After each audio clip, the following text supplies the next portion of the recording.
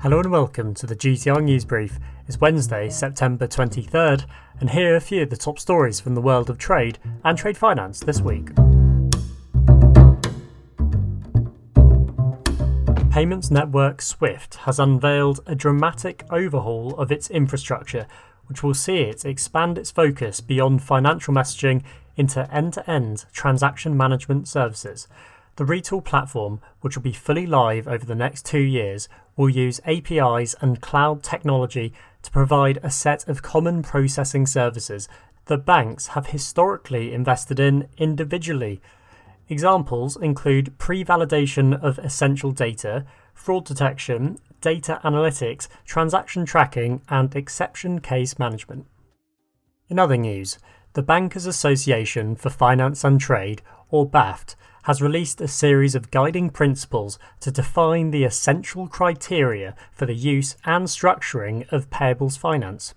Produced by BAFT's Global Trade Industry Council, which is made up of heads of trade from 19 of the world's largest trade banks, Payables Finance Principles lays out a framework for delivering and building payables finance supply chain finance programs. It also provides clarity to ratings agencies and other stakeholders to avoid confusion around what payables finance actually entails. Demand for payables finance, along with other types of supply chain finance, has soared in the wake of the pandemic as liquidity pressures drive firms to seek out working capital tools. Rejection rates for trade finance applications for SMEs in Africa are on the rise, with bank participation in activities decreasing. The continent's trade finance gap, estimated to be more than $81 billion, is also growing, finds new reports by the African Development Bank and the African Export-Import Bank. Conducted over 2011 to 2019, the report titled Trade Finance in Africa, Trends over the Past Decade and Opportunities Ahead is based on a survey of more than 600 commercial banks across 49 African markets.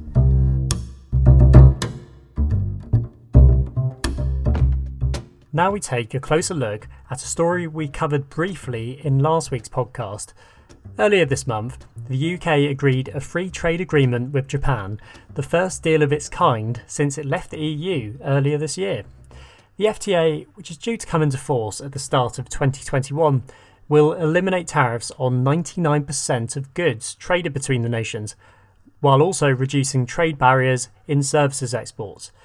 In a change to my usual role as host of the GTR News Brief, I fielded questions from editorial director Shannon Manders about the agreement. In our chat earlier, I explained some of the key details of the deal and what it means for British businesses and banks. There's been a lot of hype about this free trade agreement. What is the significance of the FTA for the UK, and what are some of the details outlined in the deal? Sure. So when the deal was announced, it was nearly 2 weeks ago now, the UK government really hyped it up, describing it as historic. And the reason for this is it's the first major trade agreement the UK has struck since it left the EU on the 31st of January earlier this year. So it's the first time since Britain became an independent trading nation that it secured an FTA with a major economy. Japan has the third largest economy in the world. And just as a bit of context as to why else it's significant, of course, Britain is currently in the transition phase of Brexit and is trading with nations just as it did when we were in the EU. But at the end of the year, all of this comes to an end. So the government's been rushing around trying to do either one of two things. It's either attempting to roll over trade deals it had when it was part of the EU. The EU has about 40 trade deals, and so far the UK has managed to roll over nearly 20 with countries like South Korea and Switzerland. Or it's trying to strike new arrangements with countries like Australia, US and Japan. And with Japan, it's managed to get one over the line, although the agreement does still need approval from the Japanese parliament. So the hype is also around this fact that the UK has managed to secure a new deal, one that's different to pre-existing EU arrangements. So International Trade Secretary Liz Truss very much hyped up the fact that the UK-Japan FTA goes, in her words, far beyond the existing EU-Japan trade deal, which was made in 2018, and which has been governing UK trade with Japan for the past couple of years. But in truth, the Japan-UK FTA mirrors the EU-Japan deal in many areas, but although there are a few differences, the UK's Department for International Trade says that 99% of UK exports to Japan will be free of tariffs, and there have been reductions on certain products. So there's been tariffs on UK pork, beef, salmon, and a range of other agricultural products. These have been reduced, the DIT says. And DIT adds that the FTA will also reduce trade barriers in services, including in the digital sector and the financial services sector. Financial services are Britain's biggest export to Japan, accounting for nearly 30% of all UK exports to the country. The new agreement also contains new rules on intellectual property and data. Meanwhile, Japan have managed to secure some benefits for their exporters. In the months leading up to this latest announcement, GTR had reported that the auto sector would be one focus of discussions. As part of the EU-Japan deal, tariffs on autos are due to be phased out by 2026, but Japan had wanted to speed this process up with the UK. That hasn't happened. Tariffs on autos are still gradually going to be phased out until they reach 0% in 2026.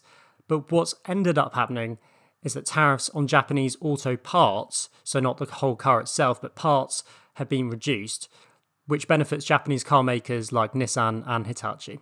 So the UK government seems to have big plans in terms of how this deal will boost trade with Japan, right? The UK government initially announced that the FTA would boost trade between the UK and Japan by £15 billion in the long term. It also said it would provide a £1.5 billion boost to the economy, which equates to about a 0.07% increase to GDP in the long run, the government says.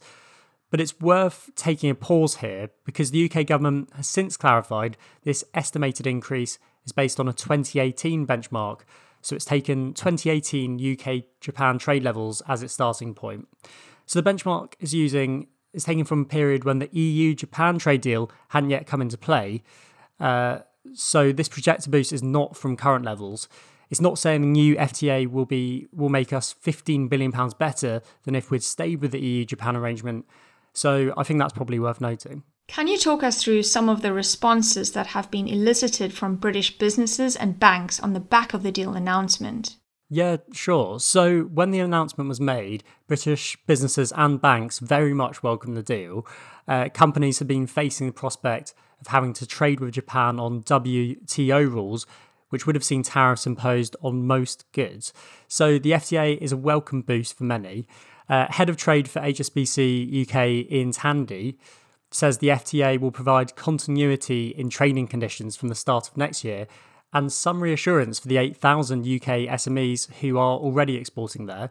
The Director General of the British Chambers of Commerce, Adam Marshall, welcomed what he called the milestone free trade deal.